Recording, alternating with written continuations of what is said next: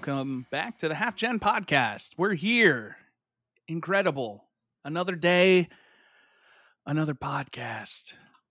This one was not as planned. Yesterday is the day we normally Wednesdays are the days we normally record this. We do it live on Twitch, which that part we did.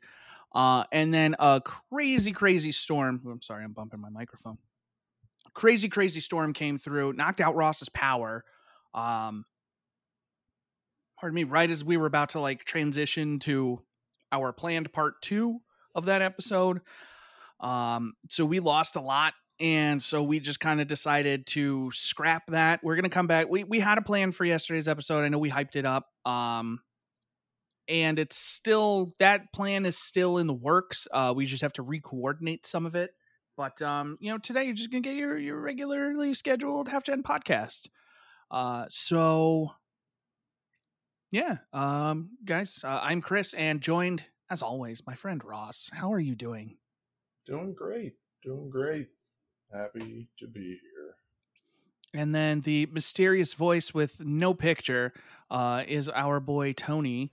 How you doing, my friend? Yo, I'm doing pretty good. We're gonna keep it that way. No one's ever gonna know what I look like. Just that voice. That's just there.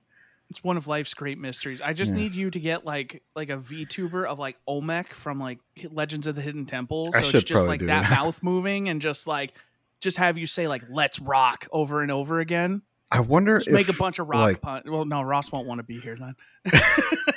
I wonder if I'm able to do that with Zencastr. Just slap it there instead of my webcam. You could probably just instead of a webcam, if you can make that like a video output thing somehow.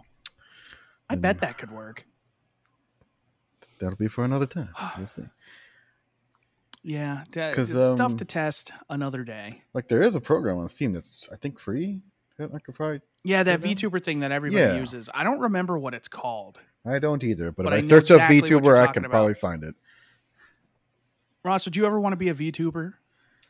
I'd rather die. VTuber or die. What have they done to you? I think that's going to be a title right there. VTuber or die. Okay. So I don't know. It's we're recording this a day late, and I'm just man, it's throwing off my vibe, but we're going to make the most of it. Tony, you had something you wanted to talk about on the show, so I'm just going to let you roll with it. Take it away. Yeah. So a long time ago, back in 2003, I think that's when it came out. Wow. A game called Grand Chase. I don't know if you ever seen it or played it. It's a very old game. They shut down the servers. Grand Chase? Yeah. Never heard of it. Yeah, it went on for a while. They finally shut down the servers in somewhere between 2013 and 2015. Maybe? Yeah. So this is probably a game that I've put the most time into, thousands of hours into, back when middle school, high school that I was playing it. So I have a lot of great memories of it and stuff. So I just found out yesterday. That's why I texted him. I was like, "Hey, did you guys start? I want to be on here and talk about this." I found out yesterday that they're bringing back the classic version to Steam. Oh shit! Yeah, this looks like more anime Maple Story. It kind of is. Yeah. To look. Okay. It's like a side-scrolling anime inspired looking game. But yeah, this is the game that I played a lot back then, and met a lot of people, and it's pretty sad when they shut it all down. And then they made a mobile game. You've probably seen the mobile game, right? I don't know if it was pretty... Is it also called Grand Chase? Yes, it is. That might be the images I'm seeing then. Maybe. But yeah, they came out with that mobile game, and I tried it, and they have the same intro theme as they did for the original game, and that brought back some nostalgia. now that I'm seeing this, I'm pretty fucking hyped for it.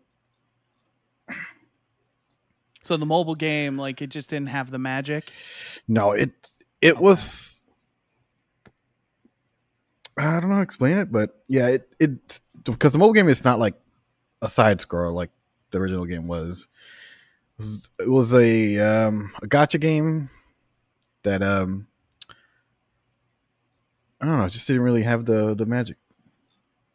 But I get you. honestly, nowadays, like I can't really get into a game. I don't know. We'll see if I still feel the same way about it now than I did back then. But I'm pretty excited for it, and they're having a closed beta test period, and sign up ends on like the 6th or something.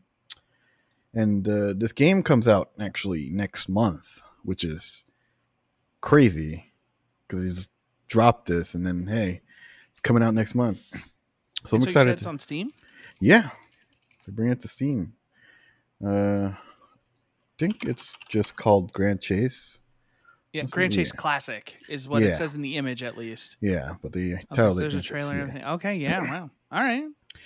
Yeah, these are just like shit they released throughout the years, and I guess they didn't make anything for its coming back release. Yeah, this game was really good. I spent a lot of time. I spent a bit of money, whatever money I had during middle school and high school days. This looks like a game that would have 100% been on PSP if it could have. Yeah, The game just looks like a PSP game. it was a pretty great game back in the days. Pretty popular back during the X-Fire and the MySpace days. Oh, God. Forgot about my. It's still around. Yes, in I know some it's like capacity. only for like it's mostly for like music creators and stuff like that. But Yeah, MySpace took a weird turn after it was very clear they were not as good as Facebook. yeah, And then Facebook took a weird turn when they were not good. So, like, just waiting for all the next social one. media is bad, basically. Yeah, pretty much. It's all bad. And it's all ruining us every day. A little worse. Everyone's becoming degenerates. Well, I mean, they didn't need much help for that. Everyone's born a degenerate. They just don't know it yet. And varying social degrees of media degenerate. just ignites that fire that they need. Yeah, Oh, I'm looking forward to this game more so than I looked forward to Phantasy Star Online 2. Oh, wow. Okay. Because you were really excited for New Genesis. Yeah, I mean, I really was. Have you Have still put been a lot having of time in problems? there? I haven't tried it recently. Like, Because I know when it came out, there were a ton of issues. yeah, the servers were like highly unstable. You were just lagging all over the place. But at the moment, like, there really isn't that much content in it right now.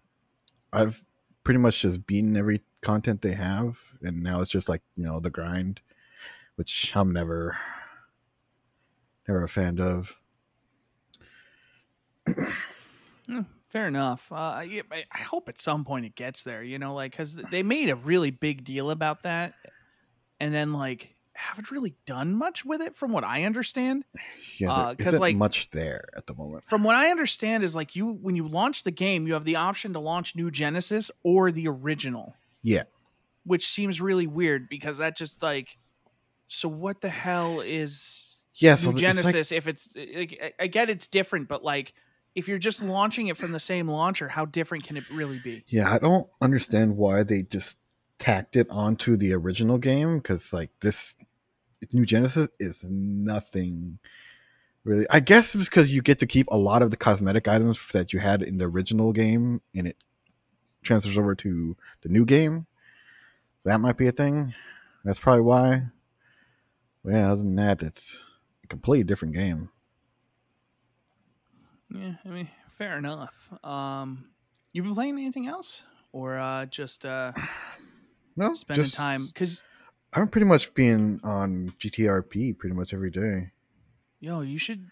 So, I know we talk about that a lot, but we haven't had you on the show since you got into that. So, kind of, Yeah, if you'd Oh, be yeah, so sure. kind, talk about GTA RP from the inside.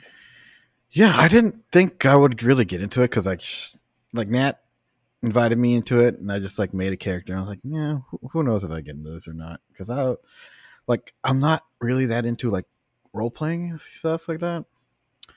So I think it's mostly because I'm having fun hanging out with the people in there. So I'm in this like auto shop. Owner of it's Captain Jack Sparrow. Yeah, he has the voice and everything. Okay. So he runs That's an auto pretty par for shop. the course. Okay. Yeah, I've been being a tow truck driver, so I guess it's been nice like hanging out with them, talking to them and stuff like that, shooting the shit. Are you still Nat's brother? Yeah, but he hasn't been on in a while because so recently, like a couple weeks ago, they reduced the capacity from 80 to 64. Oh. I don't know why. They say it's like for quality, quote unquote, control. I mean, I guess, but It's still getting a lot of fucking people just like going around shooting people, robbing everyone. So I don't know how that's really, yeah. But because of that, there's like a long ass queue now that you have to wait like 2-3+ hours to get into. But they do have like, you can donate to their Patreon and get like queue priority and stuff like that. But yeah, Nat's been like that really turned Nat off, so he hasn't been on. fair So I've enough. just been going around meeting new people, hanging out with them. Yeah, but so like with the I'm trying to think of how I want to word this cuz like, I watch a lot of RP and like part of me wants to get into it, but the other part of me is just like, man, like there is just this commitment to that, like to play something like that I feel like, with how I play other games and things like that, I just don't have the time, I feel like, to commit to GTA RP. Yeah, it's How do you definitely a commitment that you have to stick to. You can't just like play a couple hours and move on to something else. Like it's pretty much living another life in there. so like how do you feel kind of like playing that, cuz one, you're not a streamer. So you're not doing it for the views. And you're doing this on top of playing other stuff. Like, do you feel like you're just like committing all your time to that now because you want to, like you're just hyped to get really good at the RP, or are you just kind of playing it as like a different way to play GTA 5? Yeah, it's definitely a different way to play GTA 5 because like I'm not RPing like crazy. Like I'm just there to like hang out with the people there and get cool looking cars and stuff, Because they have You like just a want bunch of cars that look like the real life cars. Yep. And they have a bunch of imports, but they're like crazy expensive. And I'm trying to like find ways to make that money. And yeah. Cool. I mean, I'm always like super interested in like the RP stuff. Like I watch a lot of No Pixel, and I'm not saying this to take away like from your RP experience, but like I just like that's the RP that I usually watch is like a lot of No Pixel. And like today I'm watching a stream and the cops had like this guy who was role playing as like a guard robot, and like people are telling him like, oh, shut down, and like he just plays like a Windows XP sound of like shutting down and falls on the ground. And it's like people's like commitment to the bit when they like nail it, that is some of the most entertaining stuff you can watch. Like I know you're not on No Pixel, but like, have you seen like a lot of like with the people you're playing with? Are you seeing a lot of like that really good RP? Like, yo, this dude can like really do it, or are you just kind of seeing the people that like they're who are also like you just doing casual RP? I think most of it is just people like me that's just casually playing it and just being themselves or something. And then like there's a couple characters I meet here and there that definitely like really try to play their part. Like my boss, Captain Jack Sparrow. What a weird sentence. I never thought I'd say it.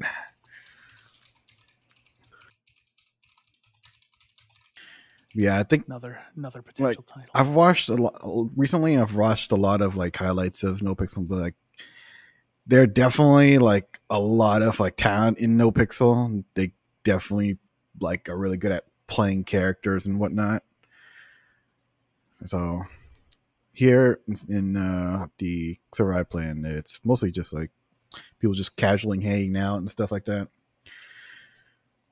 Okay. Like, do you have any interest in being like, hey, you know what? I want to up my RP game and I want to get on like a No Pixel or something like that, or are you strictly just in it for what you're doing right now? Yeah, I think I'm just in it for what I'm doing right now. I don't know if I can commit to a bit for a long extended period of time. Fair enough. See that's the thing is like, yeah, if I ever did it, I would want to like I would want to go all the way with it. That's my thing. Like I would want to do GTA RP like I do Destiny, you know? Yeah. I would want that full experience and I would want to like interact with those people. Like I would want to get to the server with the really good RP people so I could do that. That would be my goal. I feel like Nat's really good at it. Like I feel like I feel like he has the potential. He could make it on one of those cuz Nat just has like that kind of vibrant personality. Yeah. And like every time he walks up to somebody, he's just like, "Hey, my name's Seymour Dollars. What's up?" Yep. You know, and he just involves himself in what everyone is doing. And that's the best way to do RP is just walk up, introduce yourself and just like we're involved now. Like Nat makes sure when he wants to RP, he is RPing, you know? Yeah, like every person we've ran across when we were playing, he just sits with that yellow. Yeah. And like that's the thing is like I'm watching him play it and like everyone knows who he is. Everybody's like, "Yo, Seymour!" Like he told me the story. Like Russ, I don't know if you've talked to Nat much since he started doing the role play, but like he's talking to me one night and he's just playing and like some dude's getting arrested and he's just like, "Hey Seymour, help me out, man, they're arresting me." Like everyone in town knows who he is and they're just calling him out and just like, "Yo, help me out with this," or "Yo, dude, watch out for these people, they're robbing everybody." Like it's crazy and like it's a ton of fun to watch him because I feel like on like the smaller servers the best players are the people who are making the RP happen because everybody else is like kind of nervous and they're like, "Oh, you know, if it happens, it happens." But Nat is like that kind of entertainer that he gets in and he just starts like, if you're not already doing the RP, he's going to get you doing it. Yeah. Yeah, he definitely his energy definitely invites that for sure. Yeah, and me and my introverted self, she was just calm and quiet. He's like the complete opposite of me. So he'd be a pretty good brother, you know. Here I am. Because I just love like that was the thing with him is like he immediately was just like, "Yo, this is my brother," and like it just immediately got you involved. With everyone else's RP. Yep, almost got me involved in an MC club that I probably didn't want to join. Because this person was all like, "Hey, I'm making an MC club." He's like, "Oh yeah, I think I might be interested. Have you met my brother?" I'm like, "Oh no." But that's good though. That's the thing is like, you know, that gets you involved, and that's the thing is like the good. I just think that's a further point that like Nat is just like a natural for that because he gets people involved, and I wish he was here because he would probably not, you know, he'd probably be like, "No, I'm just fine, I'm not worried about," but like he is an entertainer like to the core. You know, like even when I was talking to him, like he was the reason I wanted to get into it because me and him were bouncing ideas. My personal like we were gonna be like these old grannies and just be like, you know, just like Golden Girls and just make really uncomfortable conversations in front of people. You know, it's just gonna be like I was gonna what was my name? It was Barbara. I was gonna be Barbara and I was just gonna be like, "Listen here, sweetheart." You know, that was gonna be like my thing, and he was also gonna do it, and we were just gonna make everybody uncomfortable. Oh yeah, that my favorite though is I wanted to be like two like frat bros, but I'm convinced I have superpowers, and we're trying to discover what they are. That was my favorite idea that we had, and I just wanted to go around and just have people be like, "Dude, like, what if you could fly?" Yeah, like, yeah, that's a great idea. I'm gonna jump off that building. Just that high frat boy. Nat's just gonna like be recording it all the time. Like, you're good, man. Nat's just gonna be like the worst influence. And that was so much fun. It was just like me and him, like between him like having RP, we're just kind of talking, and like that got me like really into it. And I just had to decide because I was like, man, I have this huge backlog of games, so I can either do GTA RP or I can catch up on my backlog. And unfortunately, I made the responsible decision to catch up on my backlog. I haven't decided yet if it was the right move, but it's the move I made. But well, Nat isn't really around much more, so maybe, yeah, it's probably was a good decision. I feel like Ross would be great at GTA RP because he could just be like a Patrick Star. He could just be like a Patrick Star, and like he'd be perfect. Like he would just run onto the screen, just little, and like everybody would be like, "Who the hell is that guy?" Like everyone would know who he is because he would just do a bunch of like random. Because Ross would not like Ross doesn't think he has what it takes. He absolutely does, and I think Ross would be hilarious in that. He won't do it, but I think he would be hilarious. Yeah, I would watch you, Ross. Because I've seen on clips of a guy playing Plankton. I don't know if you've seen him, but he fucking nails that shit so good. I still love the guy who was playing like Johnny Silverhand, and like he kept like lagging when he kept opening the door for a car, and then he would like do an emote to freeze himself, and he'd be like, "Okay, I'm in," and they'd drive away. He'd be like, "Wait, I'm out," and like he'd just be like, "Hold on." So he'd open and close the door over and over. He's like, "Don't worry, I've got it." And he would just be buggy cyberpunk everywhere he went. It's pretty good. Occasionally he would lag his voice, so he'd just start sounding like a robot. Everybody would be like, "You good?" And he'd just be like, he'd fall on the ground. He would T-pose. Perfect. Oh, it was great. There was a guy who did Gordon Ramsay, and he kept holding like MasterChef competition. I think it's the same guy who does the Johnny Silverhand. He's great. That guy is incredible at RP. I'm sure we could talk about this all day, but other than the RP and your upcoming exciting game, Grand Chase, I'm trying to get better about like mentioning, because like at the end of the show, I'm always like, I'm trying to write like what we talked about in the episode. I'm like, what the hell game did they say they played? So I'm trying to say it more so I remember for my own sake, but I'm sure it'll also be, oh shit, Russell got his Series S. Let's go. Oh, nice. Coming for the 21st. Let's go. Make sure to get that Game Pass. Play all the games. I was playing a lot of that Game Pass today. Yeah, let me see that Game Pass. So anything else you've been playing, Tony? I don't know. That's been it. Ross, tell me about your Game Pass. Yeah. So I've been playing a lot of Halo recently. Oh yeah.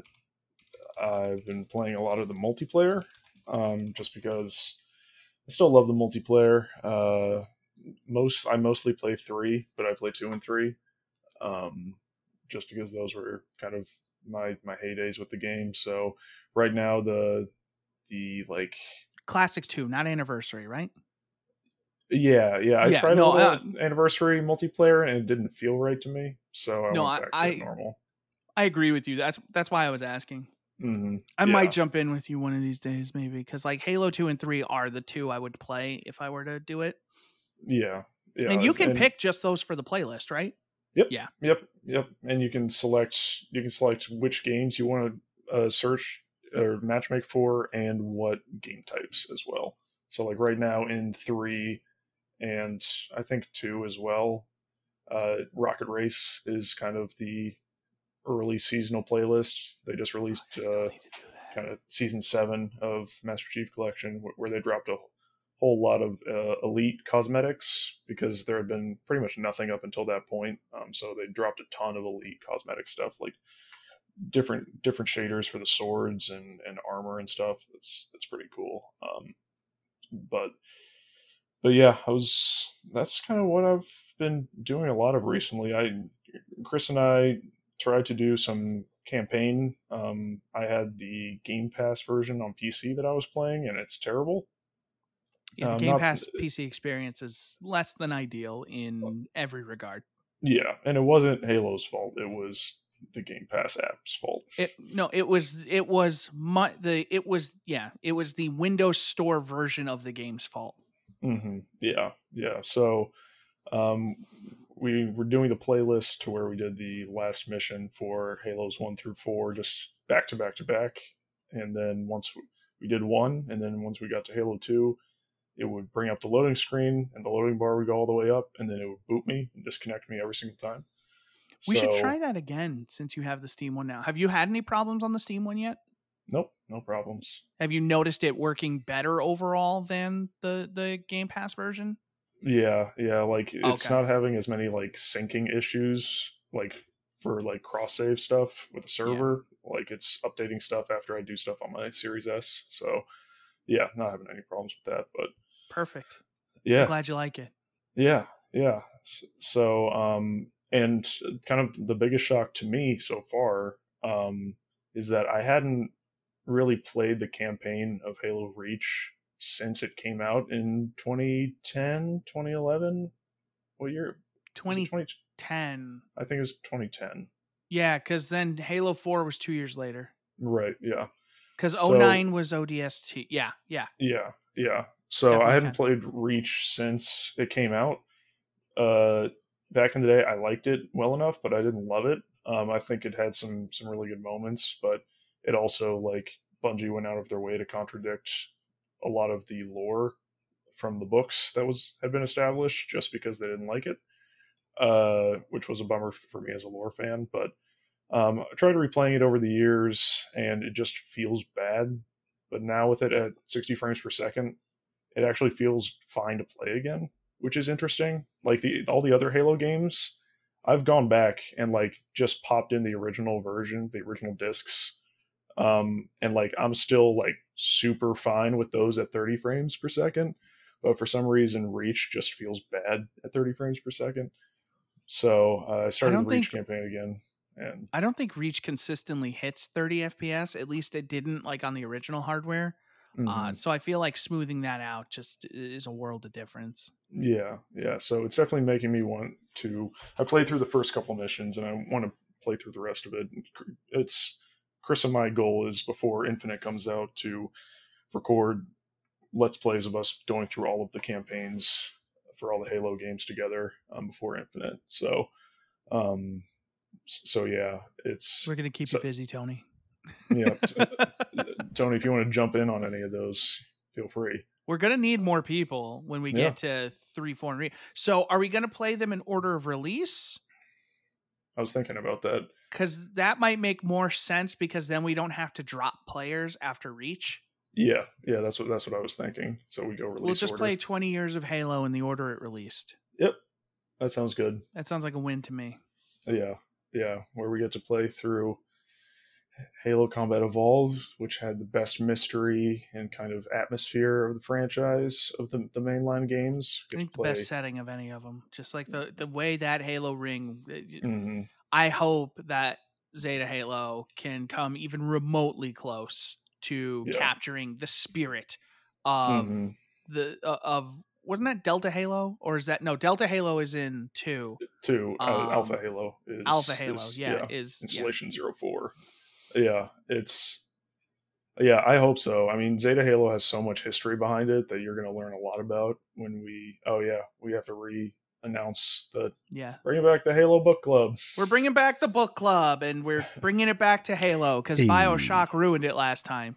For the record, that was a good book. But it was a good book. We never did our recording for that. The BioShock book, I'm trying not to bump my dad.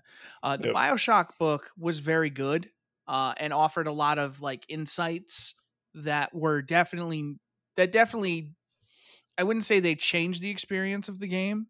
Here we are over a year later talking about a book that we read. I think the book justified its existence. Yes. Yeah. So the first poor Anonymous, he finished reading that book and was waiting to record the book club. Anonymous is a real one. I'm sorry, Anonymous. Things got crazy. Yeah. So we're bringing it back to Halo because we know Chris and I know that we will definitely read those and want to talk about them. Before we were going in release order for those, so we did the Fall of Reach, we did the Flood, we did First Strike, and we did Ghosts of Onyx. Next up would be Contact Harvest, but since Halo Infinite is releasing later this year, kind of figured it would make sense to read stories that will be more relevant to Infinite. So I don't think there's any more important entries in the Halo expanded universe than the Forerunner trilogy by Greg Bear that came out. I think the first book came out like 2011 or something. So that sounds about right. So yeah, we're starting with Halo Cryptum, the first book in the Forerunner trilogy. That is the Half Gen Book Club book for July. And you guys have until July 25th is when we are going to be regrouping to record the book club for that. So you got a solid 3-4 weeks. The last Sunday of the respective month is when we will be recording these episodes. So, we'd love to have you guys, in chat for that, to kind of hang around, ask some questions or talk about your favorite parts. And then maybe we hop on the Discord and just kind of talk through the book a little bit with everybody. I think that was the plan that we established with BioShock. And then we didn't do it because a lot of stuff happened unrelated to BioShock and the book club. So we just never got around to that. But we're coming back with Halo. We're going to read Halo through Infinite. And then I really do think we will at some point it will branch out again. Yes. But right now, Halo is what's most relevant and is what we are the most interested in right now. It's what's rustling our diddlies right now, if you will. Jimmies. I prefer diddlies. So we're starting with Halo Cryptum, which is make that a title. Rustling our diddlies. No, I prefer diddlies. Yeah, I prefer diddlies. Yeah. Oh no. So Halo Cryptum is the first one. I will say, for anyone unfamiliar, it is not a Master Chief book. It takes place during the height of Forerunner civilization, about I think it's 100,000 years, like 100,000 BCE. You get a lot more background information on like the Didact, the Librarian, and kind of 343 Guilty Spark. Like that's the main focus. Like Mendic bias from the Halo 3 terminals, offensive bias from the Halo 3 terminals. Basically 343, and none of this had been established before that point. So 343 basically gave Greg Bear, who's a very well-established sci-fi writer, kind of gave him the reins to kind of do what he wanted to build out the world and kind of the universe of these things that have always been hinted at in the games but never expanded upon, to the point where he was writing I think he was writing Cryptum as Halo 4 was in development. And in Halo 4, they straight up just took specific quotes from the book. They used his kind of description for what the Didact looked like, and kind of built his character around that in the game. So the books are very intertwined with 343 and kind of the Reclaimer saga that's going in right now. Let's do it on audiobook.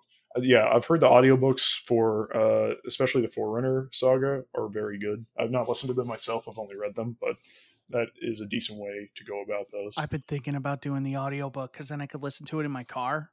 Mm-hmm. And that's much easier than reading it. It's very true. It's very true. And I think, let me just look up real fast for Cryptum.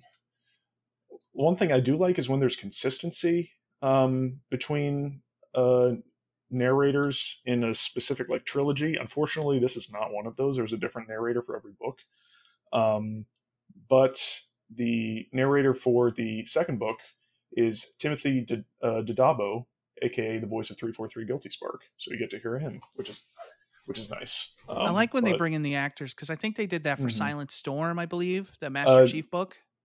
So I believe Steve Downes, he recorded like just a specific excerpt from it. I don't think he does the full thing, but Oh, I thought he did. Damn. yeah. But like Contact Arvis, like there's a narrator who does a few books, and also Jen Taylor does some stuff in that book as well. Like the Halo audiobooks are very well done. In case you're wondering about how long, if you're an avid audiobook listener, Halo Cryptum, the length of the audiobook is 8 hours and 41 minutes, which honestly isn't that long. So Not at all. it's a pretty fast read, but it's definitely one that if you are listening to the audiobook, at least for me, I have problems focusing on multiple things at once. Like, it's very dense with lore and terms. So if you are listening to it on audiobook, you do want to make sure you are paying attention and not just have it kind of on in the background as you're doing other stuff, because there's a lot of universe building, especially in that first book. So Russell says you had me at lore. Dude, there's Halo lore is my favorite lore out of any franchise. Like, I thought it was Star Wars, and like I really enjoy a lot of the Star Wars books, but I don't hunger for them like the Halo books. I guess I don't know why, but yeah, I think there's like 28 Halo novels right now that have been released, and they announced another one for either later There's this 19 year. listed on the Kindle universe, but like that doesn't mean that's a complete list. Mm-hmm. Yeah. I'm pretty sure there's 28 straight up novels at this point.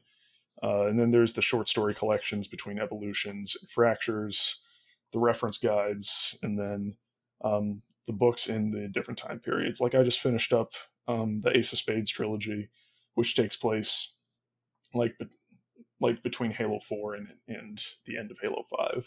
And like, I haven't run across a bad book so far. I've read about 13 or 14 of the books of the 28, and it's just eat it up. And if you love lore, the Forerunner trilogy is incredible. It like Fall of Reach is incredible for building on and giving a lot of backstory to Chief and Spartans in the games.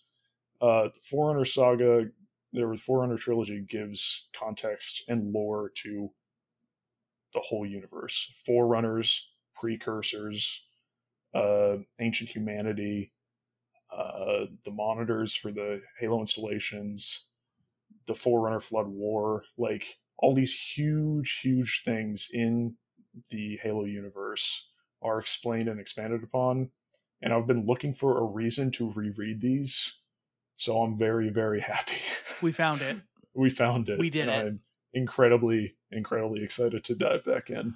I'm very excited. We're going to convert all these people to, like, we got a bunch of fantasy fans in the chat. We're going to make them all sci-fi fans via Halo. These guys are going to, like, Anonymous and Russell, they like Dungeons and Dragons and Dragon Age and stuff like that. Couple weeks, like by the time Halo Infinite comes out, they're going to be like, oh yeah, just like the Keys maneuver, right? Yeah, the Keys maneuver. Yeah. Oh, I wonder if they initiated the Cole Protocol. You'll know what that means. Wait, yeah, was it? So hold on. So this happened, but then this happened, but then they're gonna go and replay the games. They're gonna be like, nah, oh my god, I saw the thing in the game when he talks about how he talked to this guy, and I'm gonna be like, yeah. Let's just. I'll leave off the Halo book talk at this. Is that if you played Halo 4 and didn't really know what was happening, these books we were about to read will enhance the story of that game so much that I'm excited that, Chris, you're going to get to read these, because I don't know if you're going to fall in love with them as much as I did, because I feel like you're like a Chief Spartan kind of book guy, which is totally fine, and we have like Silent Storm and Oblivion, which are Chief stories to get to at some point. And for me, when I first read Cryptum, it definitely took a few chapters for me to kind of get into it, but then once I did, I was gone, man. I was gone. But yeah, Halo Book Club, be excited. You like lore? We got lore. You want lore? We'll give you lore. Yeah. So anyway, I've been playing a lot of Master Chief Collection. Yes. So we will go back and do that playlist. And like I was saying, Halo 1 for me, best atmosphere and kind of mystery. Halo 2 for me has the most interesting story because of how much it delves into the Covenant. Playing the Covenant levels are not great, but the story is awesome. Halo 3 for me is just the best overall like campaign missions and multiplayer combination in the franchise. Halo 4 was a wet dream for a lore nerd like me, and then Halo 5 was not good.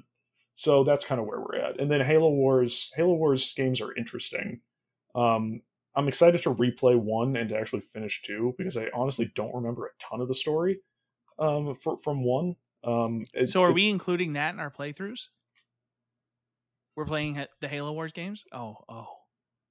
You can't see on the audio, but he is leaned in. Oh, we're playing the Halo Wars games. I'm legendary, right? Absolutely not, because mission 4 or 5 on the first game's literally impossible. I would like to finish these games. Yeah. Okay. Yeah. So. Yeah. All right. I'm down. Listen. Yeah. I'm good. We will not be. I am fully invested in the Spirit of Fire and her journey, and in continuing to prove that after Master Chief, Jerome is the best Spartan. Yeah. Yep. I think there was a fan vote. There was a poll someone put on Twitter recently, and that was by far the most common opinion. I think the coolest thing they could do in Halo Infinite is bring in the Spirit of Fire, have them end up there somehow, and then just bring Jerome in and kind of build him up as like the next big protagonist in Halo. Yeah, because Jerome is a fucking badass. Yeah, I think it's super interesting because that whole Spartan team, was it Red Team from Halo Wars? Yes, Spartan Red Team. The whole team is great. Because the whole team initially rejected the augmentations in one form or another, and then were kind of they all failed out. Yeah, which is super fascinating. But you can't keep a Spartan down. No, Spartans never die; they only go missing. Quite literally in their case.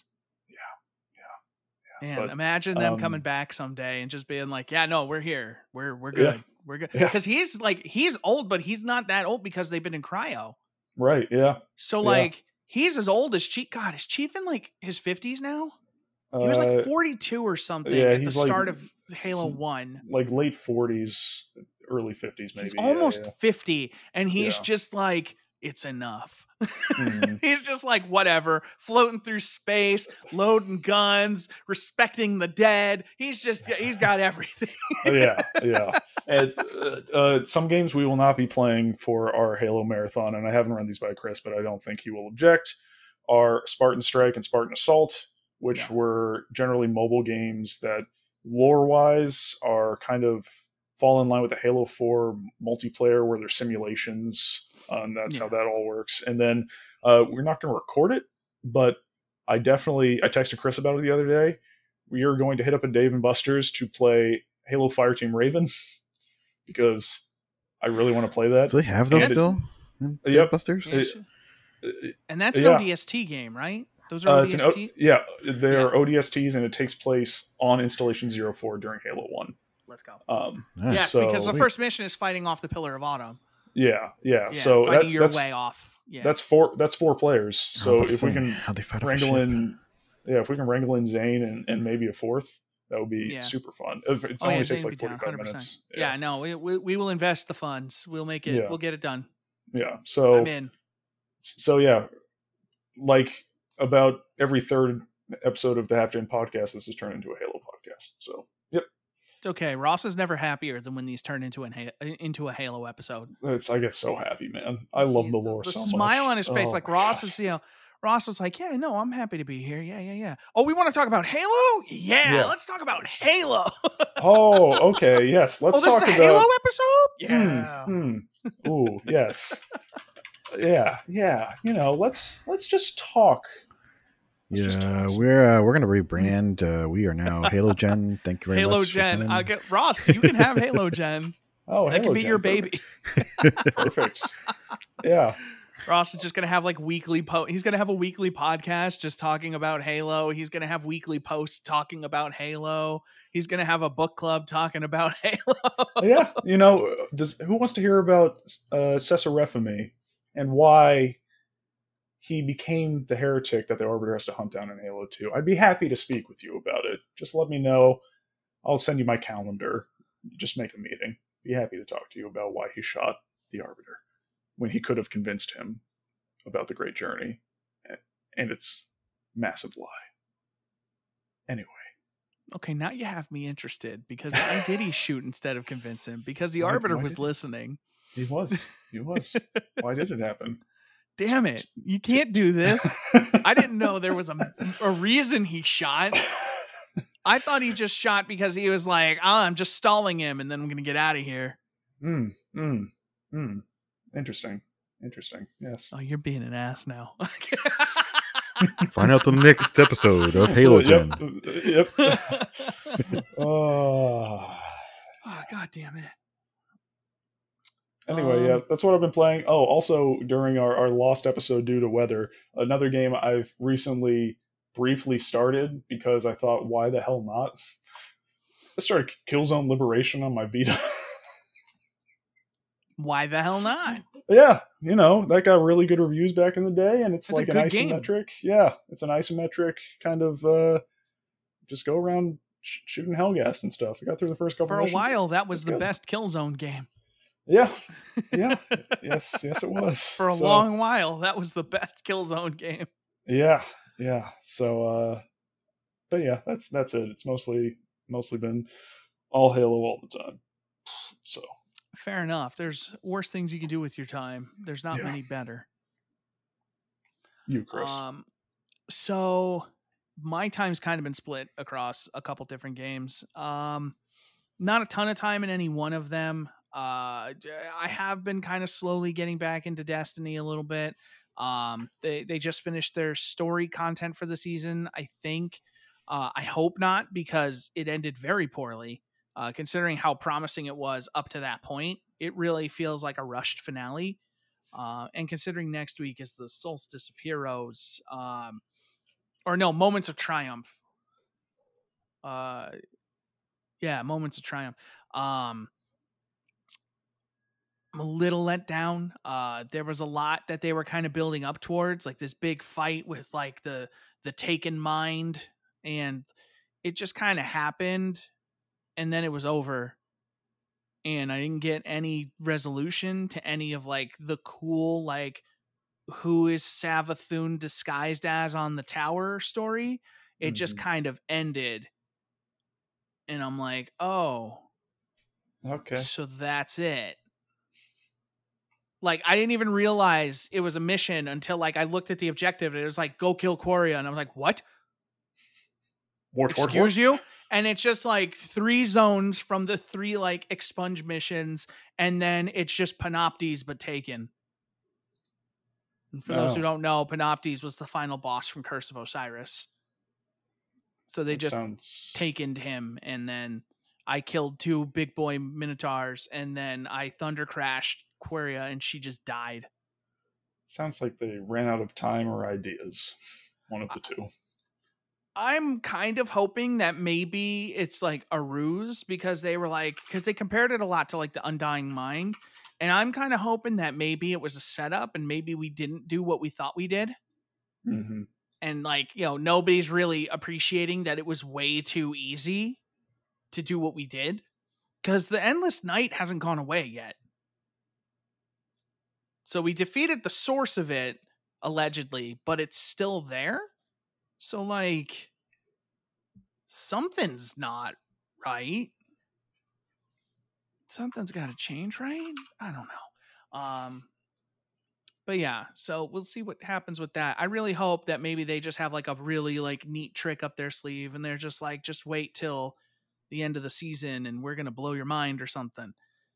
I've been playing more Necromunda, which I continue to enjoy, despite that game being so weird and, like, any individual aspect of that game being just okay at best. That game as a complete package is just so much fun, and I love it, and I can't stop playing it. Like, let me rephrase that. I can't stop playing it, but once I start, I just go, and the only thing that stops me is like going to bed. That game, like, it has such an incredible style to it. The gameplay loop, like, it's a bunch of like janky mechanics, but when they all like flow together, they feel really good. it's like such a like perfect B game. It is like the epitome of that type of game, of just it's a cheaper game, it's a budget game, but like it feels so good. So I was a little hesitant to get that when it came out because like I had heard mixed things, but I decided to kind of take the gamble, and I was like, whatever. If I don't like it, I can refund it. And then I played way through the refund window, and I was like having a great time. So I was like, whatever. I'm gonna play this game to completion. I have zero investment in the story. I'm just playing it to play it. I can barely tell you what's happening. I'm chasing a bunch of dudes down who I hate for some reason. Yeah, I don't know why, but I hate them a whole hell of a lot. Grr, indeed. What the hell else? I'm just double checking my list here. Yeah, I started Scarlet Nexus, which very much feels like. Okay, so let me paint you a picture here of what Scarlet Nexus is. Okay, I'm Bandai Namco. Okay, and Square Enix just released Nier Automata, and I thought it was incredible. And so my team is wrapping up development. My God Eater team is finishing up development on Code Vein, which was inspired by my previous love, Dark Souls, which I also publish. And so we decided, okay, we made anime Dark Souls. Next, we're going to make anime Nier Automata. And then they were like, wait a minute, isn't that already anime? And they're like, not anime enough. And so they made a more anime Nier Automata with like a lot of dubstep instead of like good music, just a lot of dubstep. No thanks. And so in the first hour, I engaged in tutorial combat, which was fine. And then about 30 minutes passed in which I learned about my father, who helps run the nation, my brother, who runs the OSF or whatever it is, that I just joined as a recruit because I have some powers. And most people can't use those powers, but I can, to effectively fight an enemy called the Others. So they're just like, imagine just a conversation. Did you get the Others? What about the Others? Where are the Others? It's terrible. It's a terrible name. It's a horrible name. And they look like, if Nier Automata and like Persona's art style had a baby, it would be. That part sounds cool. Yeah, like, plant lady with a giant like crazy plant with like human legs and high heels is like the kind of thing it is. Everybody's brains are like integrated, so like the internet is like your brain, and so like they have like the city itself like that I'm in, it's like some Neo Tokyo thing. It's super bland. It's just a bunch of like beige and orange, but like it's cool because like there's traffic driving on the street, so instead of being able to walk across the street, they put up like this orange barricade, and they're just like, no, you can't cross here, there's traffic. And I'm like, oh, okay, that's a cool little thing. And then later on in the demo, like some dude gets his brain eaten by the Others. And so they censor it. And so like there's like a little display and the guys are talking and they're like, yeah, it's really good that they censor our vision, because if you see enough like, headless people, that'll really mess with you. And then my buddy brain texts me and he's like, boy, am I glad that they can censor our vision today. And it's just like, what, dude? Hello? Do you hear what you're saying? Boy, I'm glad the government can censor my vision. There was a cool thing, though, because like when the Others attacked the city, they put up all the orange walls and they just made like a straight path to the shelter. So it's like you can't deviate. People can't go into like side alleys and stuff like that. It's like you just get to the shelter. You physically can't go anywhere else. And I was like, see, that's actually a good use of this system, is like make sure that people only have one way to go to get to safety. And like that was an intelligent design. What's not an intelligent design is having a character who exists just to exposition and then tell you, now that I have time, let's talk. Even though he said we have to hurry and get out of here, but now that we have time, let's talk. And then just expositions to me about how my brain stuff works. And then I got a keychain. This game is nuts. I played like an hour. I fought like 2 battles and learned a lot. Anime. Yeah, that's A lot of exposition that felt wholly unnecessary. Like, and it's not like the good exposition that feels like natural and world building. It's the, man, I can't believe your family shrine is a tourist attraction. You must be so lucky that your greatest grandfather or whoever the fuck he is 2,000 years ago built this nation. You must be so grateful to be related to him. Nah, man, I don't even feel like I'm related to him. It's so long ago. I'm just living my life, man. Hey, did you get that keychain from that vending machine in my family's tomb? Make sure you visit the souvenir shop. Your great super grandfather who got wounded in the war against the others, he made the solar calendar. In the solar calendar year 2020, made by him. Yeah, it's nothing special. You should see what my dad and brother do. They're crazy. Yeah, you're so lucky. And it's just like, dude, shut the I have the worst friends. He's terrible. He's a terrible friend. He just exists to talk to me about things my character should already know. Ugh. It makes me almost like long for like that Dark Souls feel of like, we're not going to tell you anything unless you search for it. Sometimes that feels superior when the other option is this. And then like it's the way they do like their conversations is like they take the screen, they kind of screen cap it, pull it back, and then put like panels of like the faces of the characters talking and like their lips move and stuff. But like everything's just standing there with like the freeze frame backdrop. And it's just like, that's a choice. Not the one I would have made, but it's certainly a choice. Which is weird because they have cutscenes that render in like real time.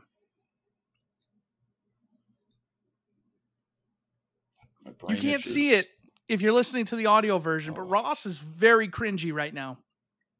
He's uncomfortable. His head is currently trying to implode at the moment. Is that steam or smoke? His face is just giving in on itself. It's just... I don't know what to do anymore. Man, I wish my vision was being censored.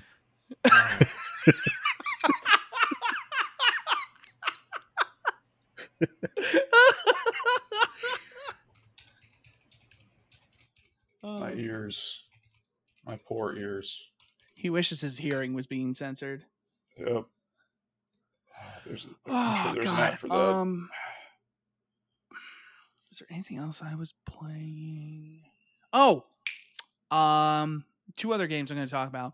I am slowly but surely getting back into Bravely Default 2. I've been back on the grind for that. After like weeks of just like sending my ship out to sail, I like leveled up a bunch of like my jobs and stuff, and my characters are like really strong. So I'm like, boy, I should really just play this game now, huh? And so that's what I've been doing, and it's pretty nice. It's a good game. I like it. I don't have too much. I haven't put a ton of time into it recently, but I plan to play more. I got my Switch right over there, just kind of waiting to be play. Well, I got both of them over there. I've been playing it on my light, but I'll probably play it on the TV again at some point. It was one of those games that like I started streaming and I was like, I kind of came to a point where it was like, okay, if I keep going, I'm not going to stream it anymore. Am I comfortable with that? And then at another point, I was like, I don't give a fuck. This game is going to sit here because I'm not going to stream it because I'm playing other stuff. I'm just going to play this game. Yep. So that's how Bravely Default is going to be finished. I'm just going to play it. Yeah. Just going to play it. The other game, now full disclosure for this other game I'm going to speak of, this is not related to Half Gen. I was personally sponsored to play Raid Shadow Legends on my Twitch stream. I say that because I'm about to have opinions about Raid Shadow Legends. I want to emphasize that campaign is over. Any opinions I give at this point are not related at all. That's why I didn't even talk about it like last week when I was getting the sponsorship. I didn't even bring it up because I didn't want to talk about it while it was happening. But now that it's over and I can talk and I don't have to worry about like repercussions or anything. Unbiased half gen Chris opinion. Raid Shadow Legends is a pretty good game. Everyone here helped me out by playing a little bit of it at least for my campaign. But basically, it's like it is. It's a gotcha game at its core. But it has like a pretty satisfying like kind of gameplay loop, at least one that I'm enjoying. Almost like it's got like that turn-based battle system, almost kind of like old school JRPG kind of, where your units are going out and attacking and like using abilities. There's no like mana or anything, so there's just cooldowns. At least for what I'm doing, and I obviously have the benefit of having like my pack they gave me and stuff like that, but I have like a ton of energy, so I've just been going around like farming dungeons. There's a fully voiced like campaign. There's dungeons, there's PvP ish content. There's like a bunch of stuff going on, and like I have felt for the most part like I spent a little bit of money on the game, not as many as some of the people who I got into the game. But I've spent a little bit of money here and there, and I haven't felt like, okay, like I haven't yet felt like I need to spend the money. It was something I definitely wanted to do, and I felt like it was worth the money that I spent on it for the enjoyment I'm getting out of the game. I'm playing it like every day at this point. It's it's great because I play it on PC mostly when I'm home, but like honestly, like I was playing Destiny earlier and I kind of had my phone up on the kickstand next to me and I was just kind of running these campaign missions trying to farm these items while I was playing Destiny, which is really nice. So it's kind of a nice companion game. It's a game I can just kind of sit there and let it do its thing while I'm doing something else. But I genuinely enjoy the game in a way I really wasn't expecting. So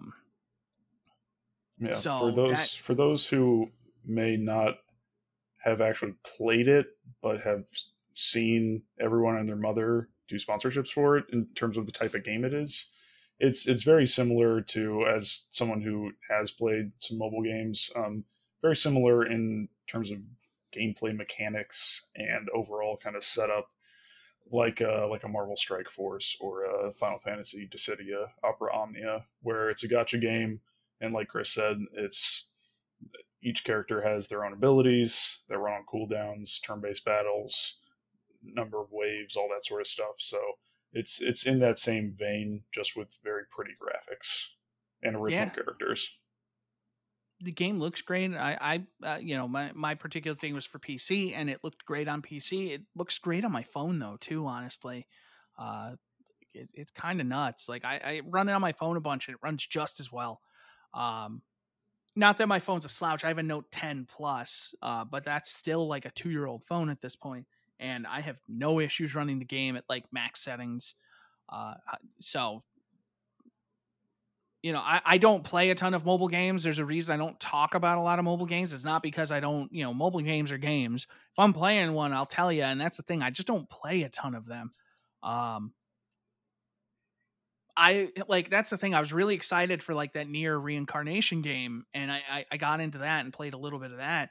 I've already played way more Raid Shadow Legends in the last week than I played of that game, which I've had for like 3 weeks at this point. Mm-hmm. So like I know it's a meme. I know it's like a stupid thing, and everybody probably could like all rolled their eyes when they heard me say, "Oh, Raid Shadow Legends." But like, I don't know what it is, but that game, like my Destiny clan is all hooked on it right now. We were like all playing Destiny, and then we all started talking about it. Everybody started playing Raid Shadow Legends. Like they put Destiny down, and they're like, "Okay, we're all gonna play Raid." It's a dumb thing, but I kind of love it. How everybody has just become weirdly hooked on it. Oh man. But yeah, that's all I've got for that. So we're going to do something we don't normally do. We're going to take a break, and then we're going to come back. We're going to finish up this episode Russell may or may not be playing. Russell's one of our top players in the guild. Like Russell's in it to win it, my man. But we're gonna take a break. We're gonna come back, and we're gonna have more Half Gen podcast. Stay tuned. All right, everybody, welcome back. I learned things today about Zencastr, which is the program we use to record this show. I learned things, and I messed something up. And that is how I learn, is by doing something horribly wrong, like starting a new recording track without letting Ross finish uploading his video track. So this episode might look weird on YouTube, and that's my bad. Ross didn't do anything wrong. This is the Technical Issues Podcast. Welcome. I had assumed that Zencastr would be intelligent enough to continue uploading his thing on recording 1. Apparently, it was not. I might... See, because I was going to say, like, maybe I'd try and go in there and re-upload, but then I won't have the data, so I won't have anything to re-upload. Chris is just maybe I'll have you screen share with me after, letter. And we'll see if there's something we can do. I don't know. I goofed. I messed up. I gagged. It happens. But yeah, so where was I going? Right. So let's talk a little bit about some of the things that happened. Ross, before the show, you asked me a question. Yes. The question was, how do you feel about this Dead Space news about it not being a new game, but a remake of the original? I'm totally okay with that. Who's developing so it? long as they maintain the original story beats. Like there's like a certain integrity I need them to maintain, because the first Dead Space wasn't just a scary game. It told an incredible story. And so as long as they don't sacrifice that in the process of making this new one, then I'm okay with that. And it is because Motive Studios who's bringing it, who recently made Star Wars Squadrons. Yeah, like for me, you can't make a sequel because it's been so long. It's been 8 years, and you know that narrative kind of ran its course, and that narrative only still matters if you played the DLC, which not a lot of people did. For 3 specifically, the Aftermath DLC. And honestly, I don't really know where they would have gone from there, even if they had continued that story, because like it was weird. So I think this is a more responsible decision, kind of recreate that original experience. Because I've been saying this for a while, you know, Dead Space was born out of Resident Evil success. And I've been saying for years now, like Resident Evil is having all this success. Horror games are more popular than they've arguably ever been.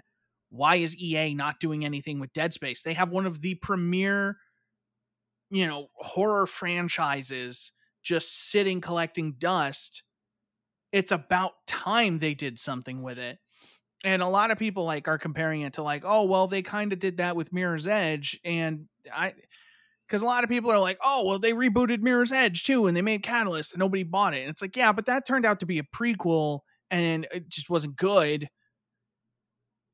That's, you know, that's a totally different scenario compared to actually remaking the original Dead Space from 2008, which like it's ripe for, oh, poor Ross.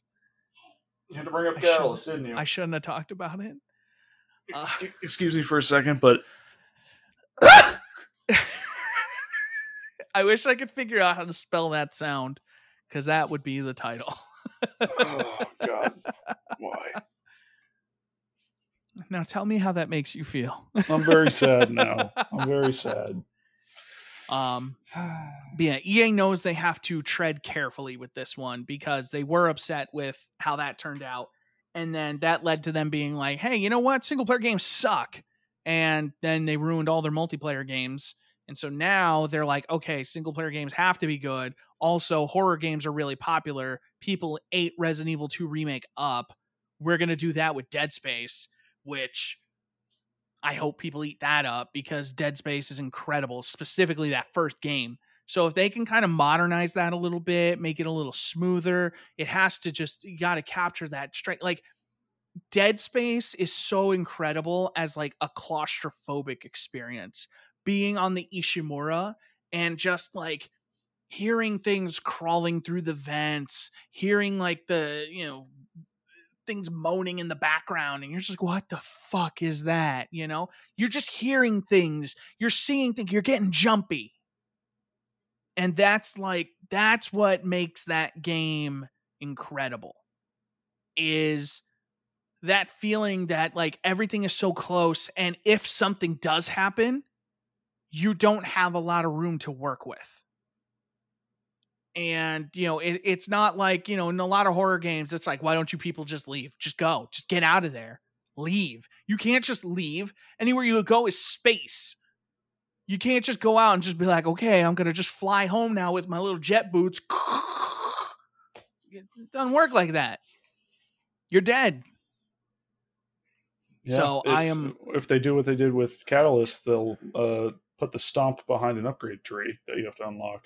That would be sick. Oh boy, that would be, like a lot, like most basic movement abilities you had in Mirror's Edge that were locked behind an upgrade tree. That was pretty cool. I just want to walk up and just start stomping corpses. Stomp.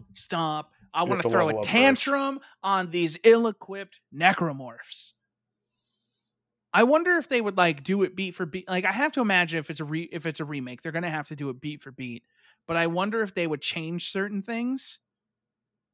Mm-hmm. And like, if they did, what would they change? Like, because Dead Space had like this really cool, like, now that there's rumors that it's going to be a remake, I'm uncomfortable talking spoilers because like, I don't want to talk about the game again. Yeah. But like, there was like this weird kind of like, there's the A plot, which is what the fuck is going on the Ishimura.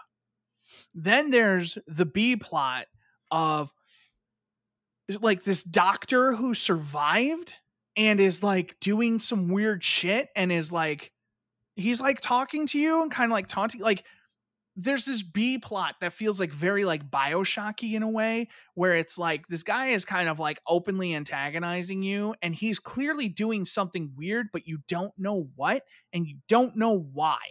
And so you're kind of figuring that out while you're on the A plot. And then there's this C and D plot that's happening that you don't actually realize is happening until it's like too late. And then there's a moment with there's that chase scene that is like incredible. Ross, where you're like moving the boxes and you're just like, no, I gotta go. Yep, I remember. Dead Space has incredible set piece moments. Like, there's no like flawless horror game, but Dead Space is the one horror game that hit every note for me in terms of like, it was the first horror game I ever played that like I was comfortable finishing. And I was scared. Like, it's funny, the first time I played through Dead Space on normal, it actually didn't even really scare me. It was when I played it again on the impossible difficulty and enemies started being tankier. That's what scared me, when the enemies were tougher. And then I was like, oh shit. That's when the game got scary, because it went from I could 2-tap a guy and take his arms off or whatever.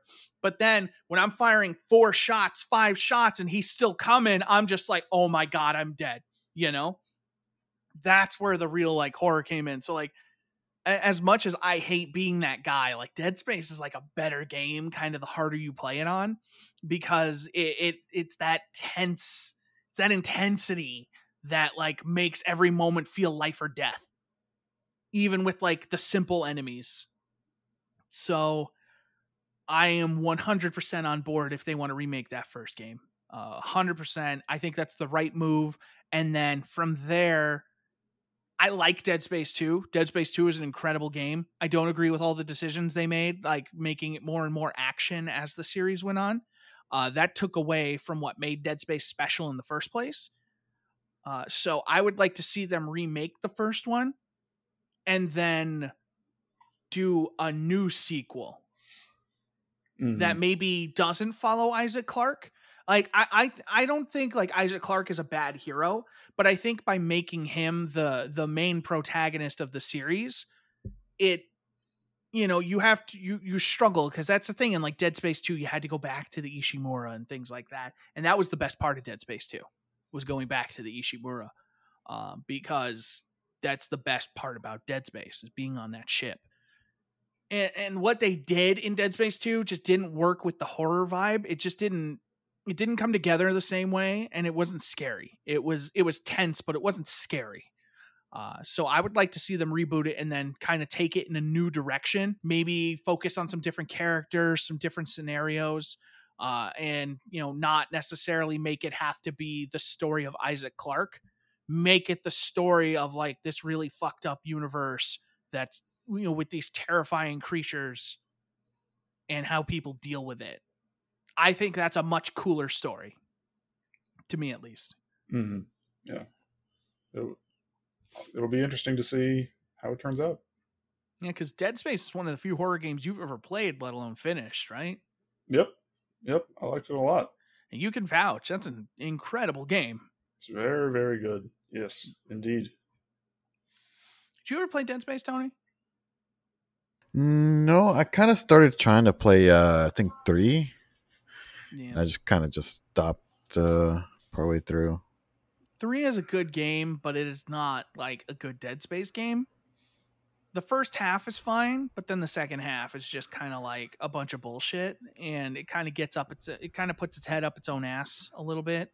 And then the DLC was better in how they handled the scares. They definitely tried to make a scarier game in the DLC. But like the thing is they had this ridiculous story and they just kept escalating it. And then that DLC like escalated it all the way. And then like, that's the thing is where do you go from here? Like, I don't think they're going to follow through with the whole trilogy again. So I'm comfortable talking about that DLC.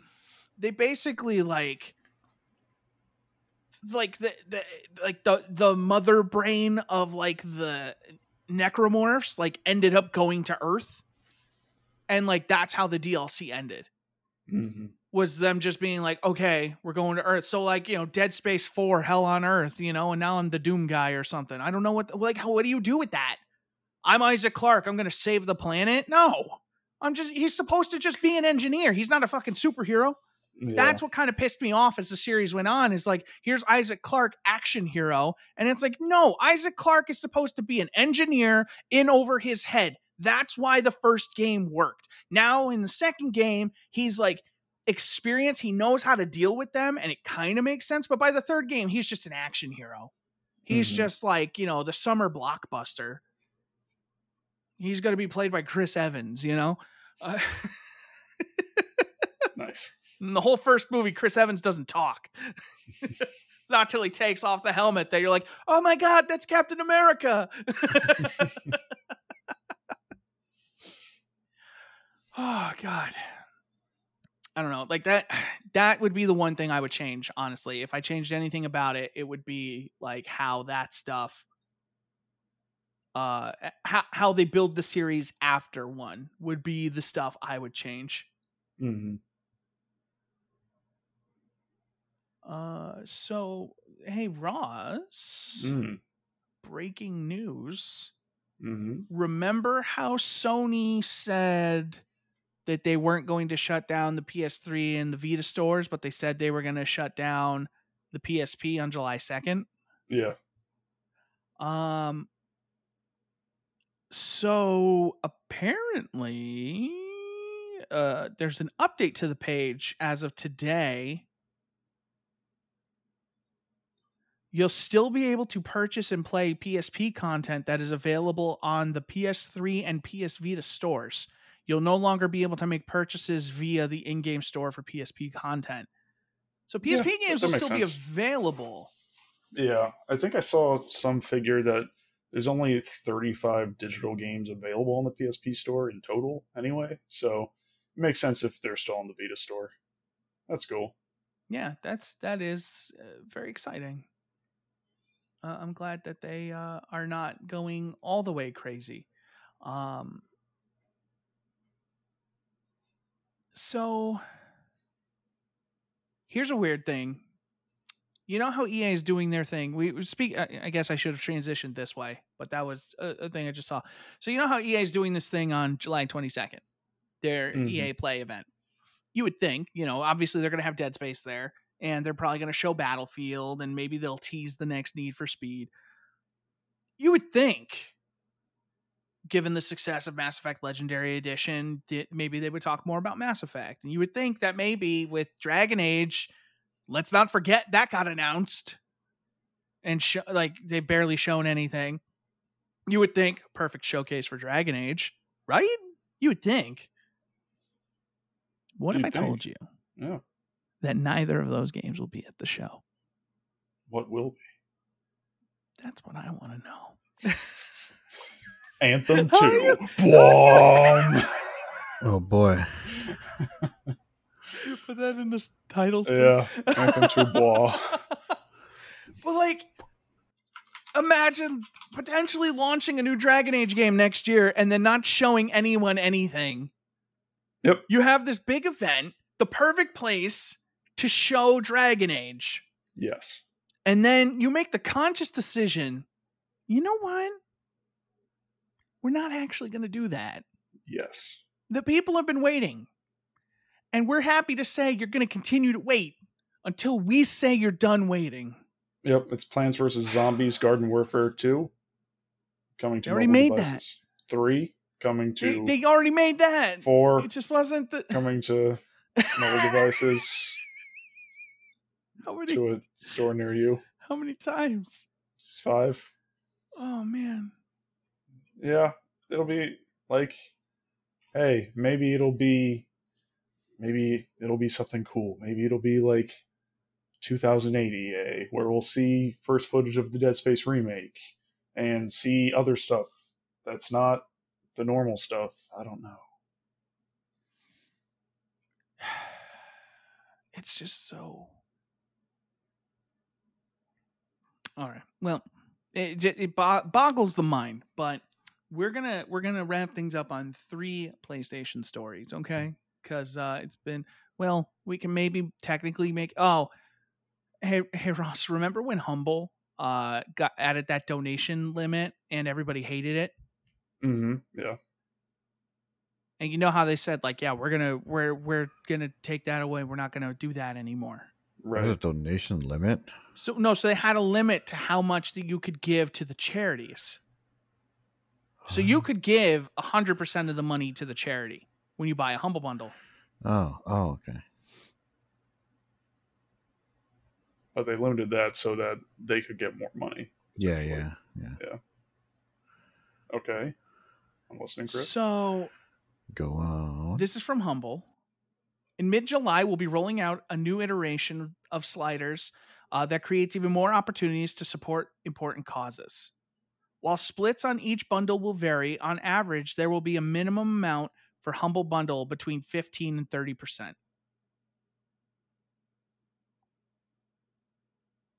What? So depending on the bundle, Humble is going to take a minimum cut of what you pay, 15 to 30%. And how's this tie into PlayStation?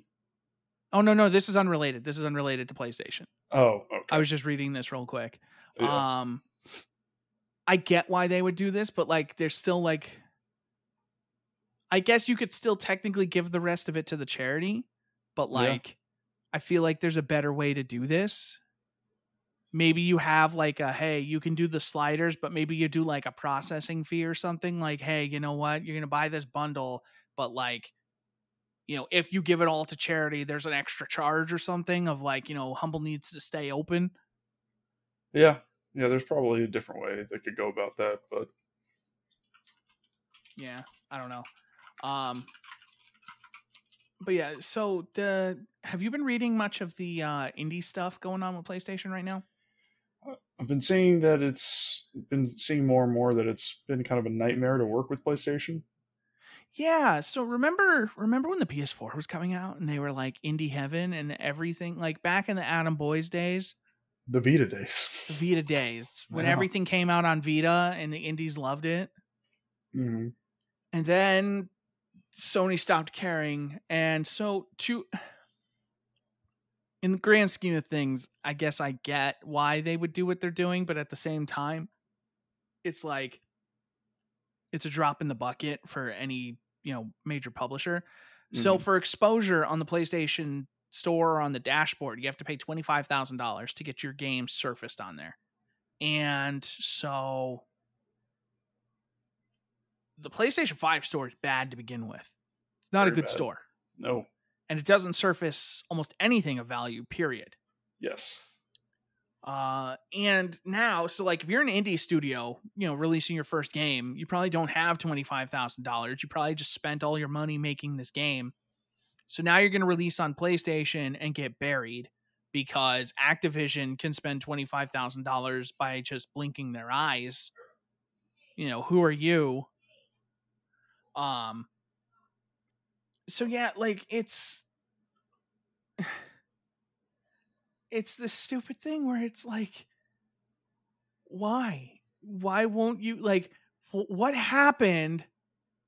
What got so far up their ass other than the fact that they realized they could sell 10 million copies of their games again, that Sony is just like, fuck the indies, fuck everyone else. We either buy our exclusives or we make a third person semi-open world action game. Yeah, I mean, Deal? since the PlayStation 4, there's been a lot of turnover at Sony in terms of upper management between Adam Boyes and Jack Tretton. Like, there's been a lot of change. So it seems like the change has not been very indie friendly, which is too bad because they were like between them and Microsoft, they were kind of out of the two of them, the bastion for indies. Well, they had altered because remember it was 360 for a while. No, I was just talking about Xbox One, PS4. Yeah. Oh yeah, so yeah, and that's the thing is everybody, and right now it's Nintendo.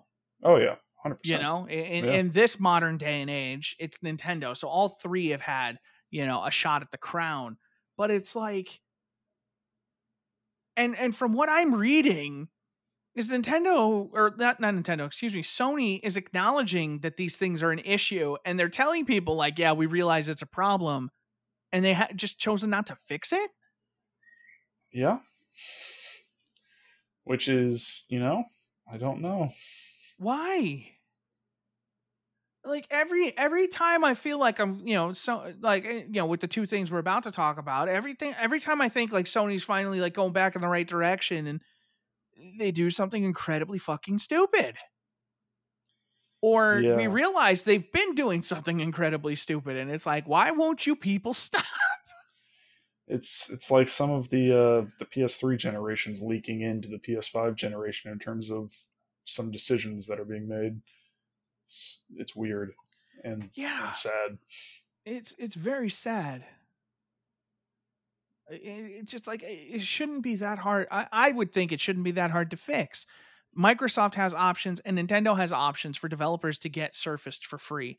Sony should have a threshold where it's like, okay, like, if you're like, X amount of revenue, or whatever, then like, boom, you don't have to pay that, or we will surface you because it's like your first game. Like Sony should want to surface these games because, that's how Sony can create like, that brand. Like that's the thing is like Nintendo creates, this ideal surrounding, and maybe it's because the Vita's gone. Maybe it's because of that Sony doesn't care as much, because maybe they look at maybe it's a situation where, the indie games don't sell as well on the PlayStation console now. Maybe they just don't see the money and they're like, look, like, this isn't going to make or break us. Or maybe, maybe it's just a situation of like, look, these games are going to come out on our platform regardless. If people want them, they know where to find them. And maybe they're just trusting the fact that their users are more connected than ever. Mm-hmm. Not to justify Sony in what they're doing, but like that's the only way that I look at it. And I'm like, okay, well maybe they just are like, look, we're not going to fight for that crowd when they're selling boxes because people want the next God of War. But it's a bad look when they're the only ones who aren't giving them, an easy way. When they seem to be the only ones who are giving them a hard time, they start to look bad. And it's something I think they should address. Yeah, I mean, between like, granted, the supply chain stuff is not necessarily Sony's fault. Everyone's having problems with it, but like between the supply chain shortages, people not being able to get a PS5, the awful PS5 store, and now this, it's like it's kind of a string of like not great vibes for Sony. So we'll see what happens next. Yeah. But in some good news for them, Sony did in the last few days make 2, potentially 3 acquisitions. The other day they bought Housemarque, developers of Returnal and other popular games.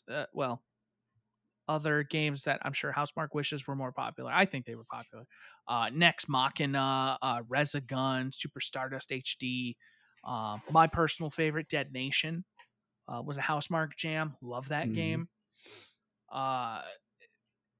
They are now a first-party studio, and they seem really, really psyched about it. It makes perfect sense.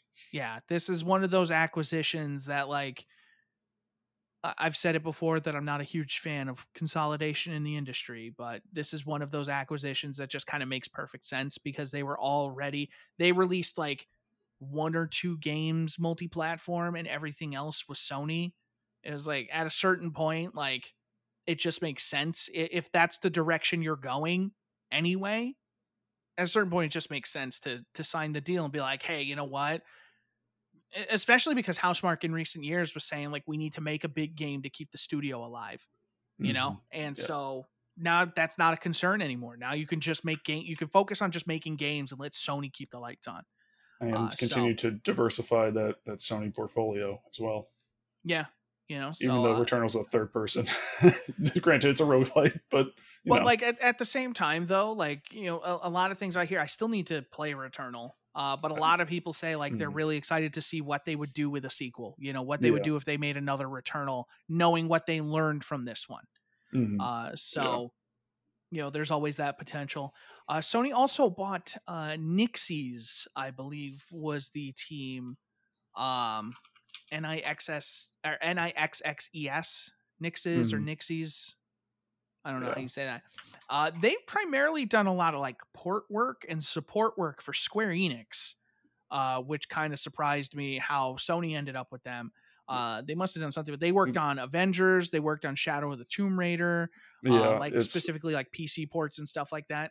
Yeah, I think that's what people are noticing the most is that they're well known for being a very good PC porting studio, which leads to Sony releasing more games on more of their first party games on PC. And I wonder if it's also something of like, hey, they saw what happened with Guerrilla having to fix the PC port of Horizon, and they probably are also looking at, hey, we don't want to have to take Sony Bend again and have them fully port a PC version when they could have a team that's already experienced doing it and then take a smaller team from Bend and be like, okay, these are the things we want to see. Because that Days Gone port is still one of the best ports of a console game to PC ever, period. There are that's better than most games that release exclusively on PC. So credit to them for that.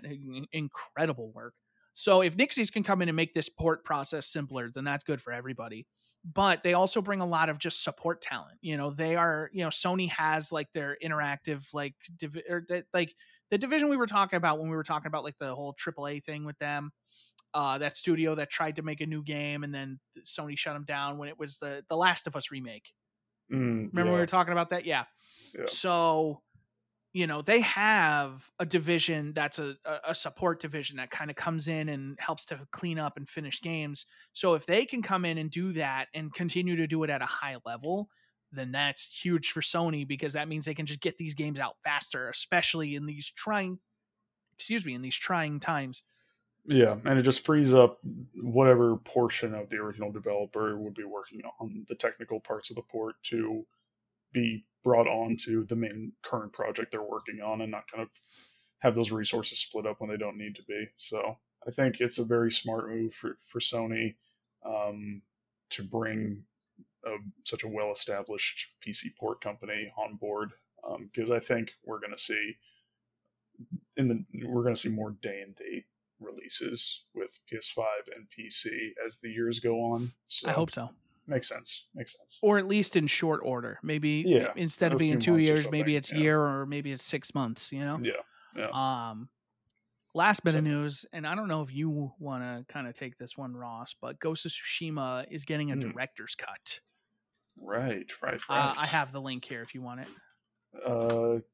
I have one right here. Okay. So yeah, they already updated the game with the PS5 patch where it runs at a buttery 60 FPS and is one of the most beautiful games I've ever seen in my life. But in the director's cut, they're adding a new island, and as well as additional like PS5 enhancements like haptic feedback. They're adding Japanese lip sync, which was not in the original game, which will be very nice for everyone who prefers the sub performances. But it's releasing on August 20th on both PS5 and PS4. Obviously, the PS4 will not get the haptic feedback, etc., etc. But yeah, it's a brand new island with a new story, with the whole kind of lore surrounding it is that there's rumors of a Mongol presence on the island, but it sounds like it's going to be actually a very personal story for Jin, which is cool. Mongolians. Yeah. Thank you. Iconic. You can't say that without. You can't say Mongolian without that popping into literally everyone's minds. South Park is a cultural phenomenon.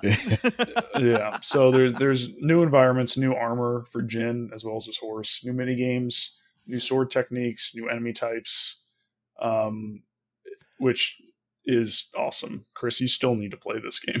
I'm going to now that they're doing this. Yeah.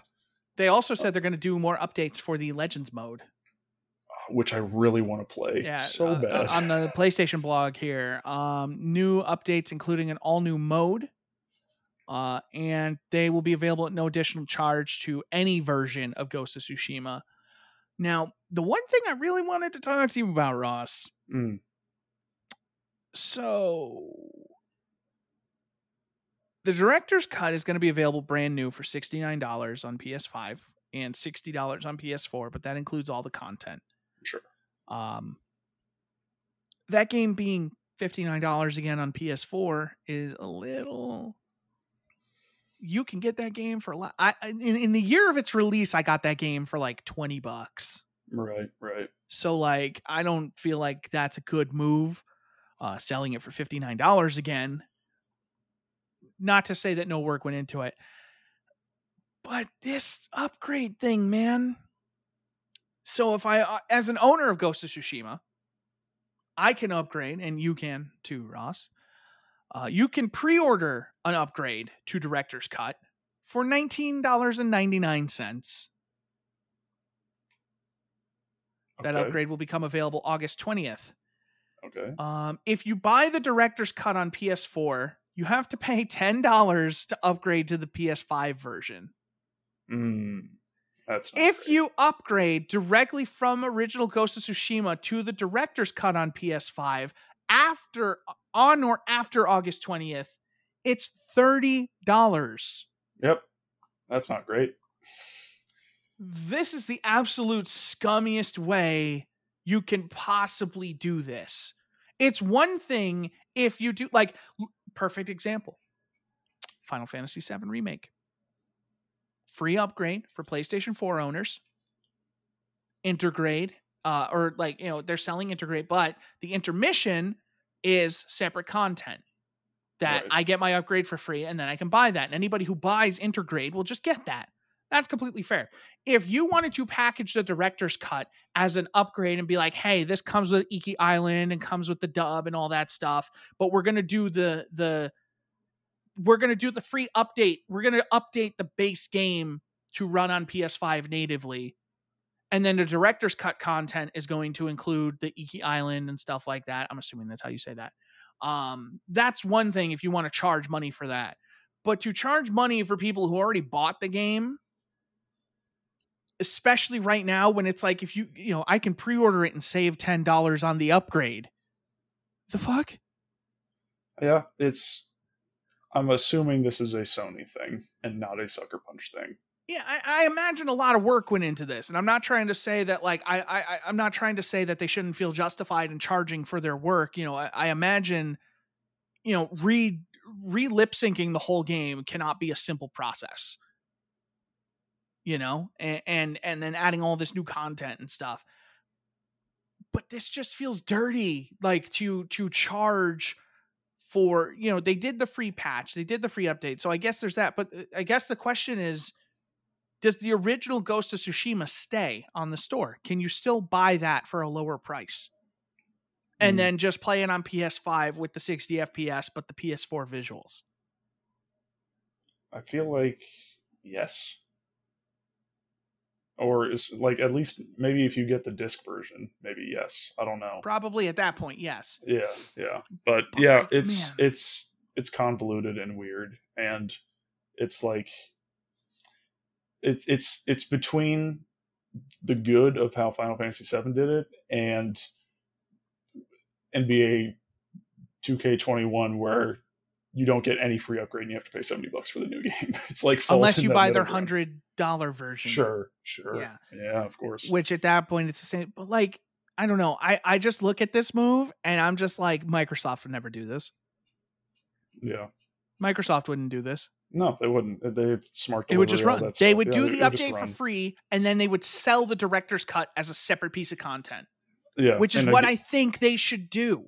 Yeah, and again, like with the kind of stories that have been coming out about Sony lately, like, again, I don't know how much of this is Sucker Punch and how much of it is Sony, or if it's a blend of Well, it's both. all Sony, because I don't think Sucker Punch is going to Sony and being like, hey, we came up with a great way to charge $19.99 for this upgrade.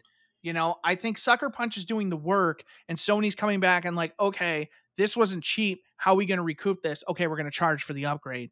I think they should update the game. You should get the PS5 version, the native PS5 version, for free if you own the game.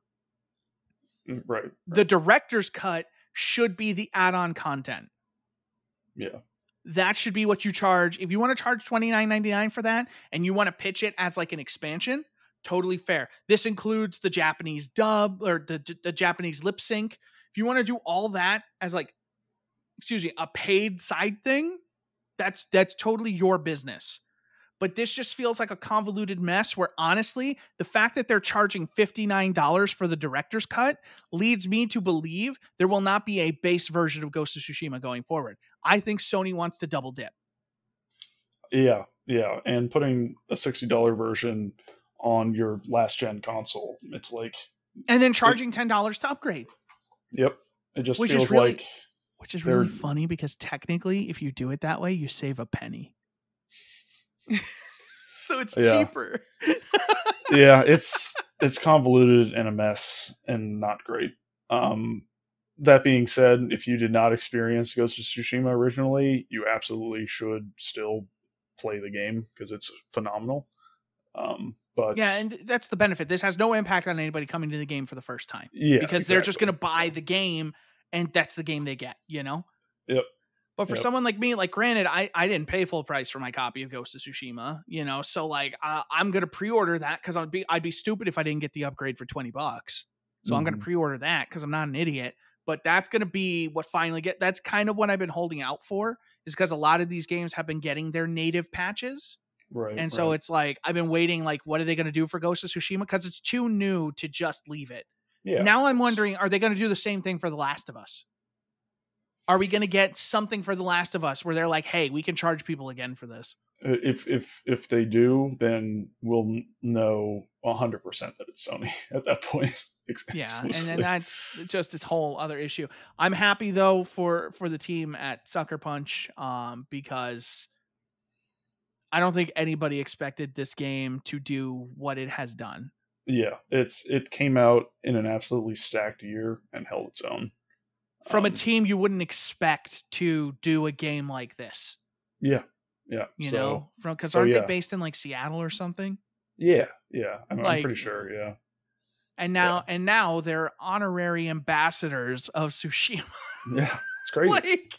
Because they're like, oh my God, you guys did this for us. This is incredible. You know, visibility through the game literally like paid for a crowdfunding thing to help repair like some like like a monument or something. Yeah, on that burned the island. down. Yeah, Like, and like the fans of this game are helping to restore this island, and Yeah. like it's great. this game is going to have a lasting impact on this real place. Yeah. And it's not often a game can do that, let alone a game about a completely different culture in a completely different country by people who weren't raised in it, you know? Yeah. Like, Yeah. Everything should have gone wrong for this game, but none of it did. Yeah. Yeah. If you did not experience this originally and this would be your first time coming to it, buy it. It's worth it. It's so good. It's so good. And it was incredibly gorgeous on PS4.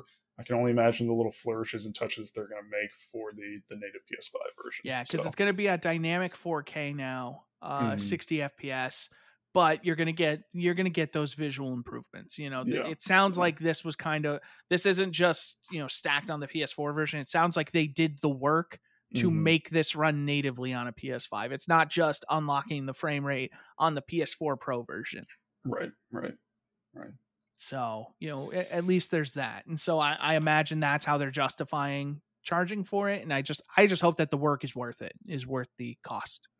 Yeah, I'll be interested to see how dense the Iki Island content is and how long the story there takes and kind of how interesting the new side activities that they put in are.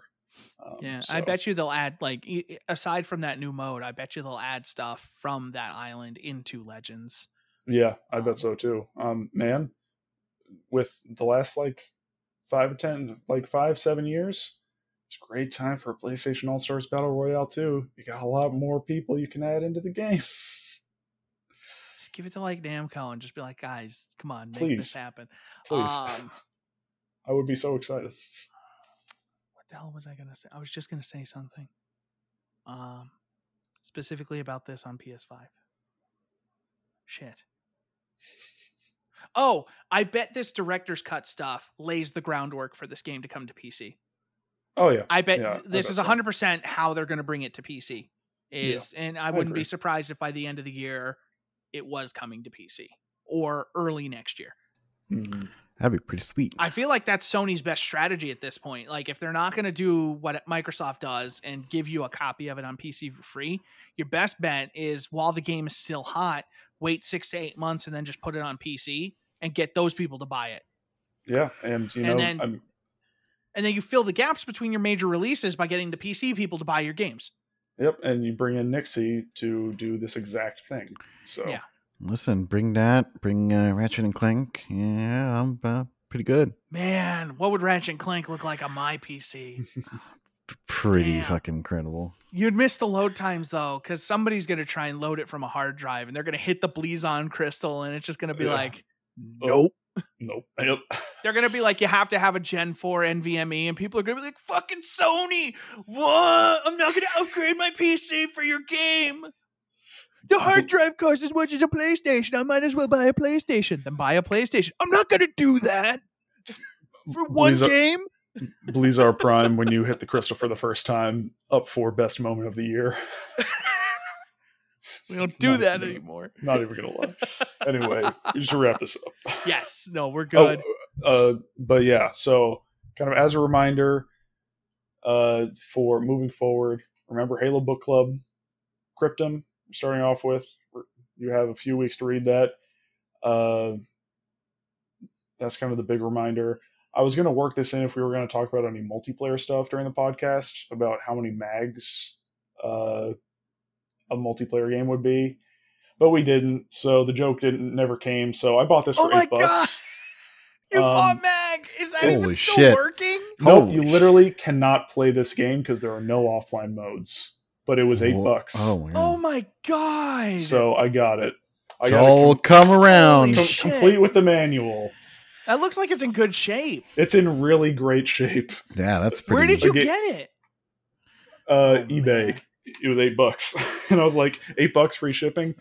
This is worth it. Why for the were you podcast. looking for mag? Were you just like, was it just stuck in your brain? Really, he really had to, commit to that joke. I really thought the whole mag joke we've had over the past few weeks was way funnier to me specifically than it had any right to be, and I just kept thinking about it. Mark said he listened to that episode just because of that title. Yep. So, I bought it because I couldn't get the mag joke out of my head. So fair enough. I mean, it's a pretty good joke. Yeah. How many mags is it? How many mags? 1/2 mag, a quarter mag, 1/16 mag. Who knows? Anyway, that's really all I had to say. Yeah. Have a good week, guys. One other quick thing. Yeah. Because we talked about it in the last recording, but we didn't in this one. We normally do the games for gold in the PlayStation Plus. There's only one game that really matters. Plague Tale Innocence PS5 version is on PlayStation Plus, so everybody should just get that on Tuesday. Yeah, if you have PlayStation Plus, there was nothing else really across both of them noteworthy. Really. Yeah. So a Plague Tale Innocence PS5. The rumors were true, and I'm gonna definitely play that. Thank you guys so much for listening. We love you, and we'll catch you on the next one. Bye-bye. See you. Bye.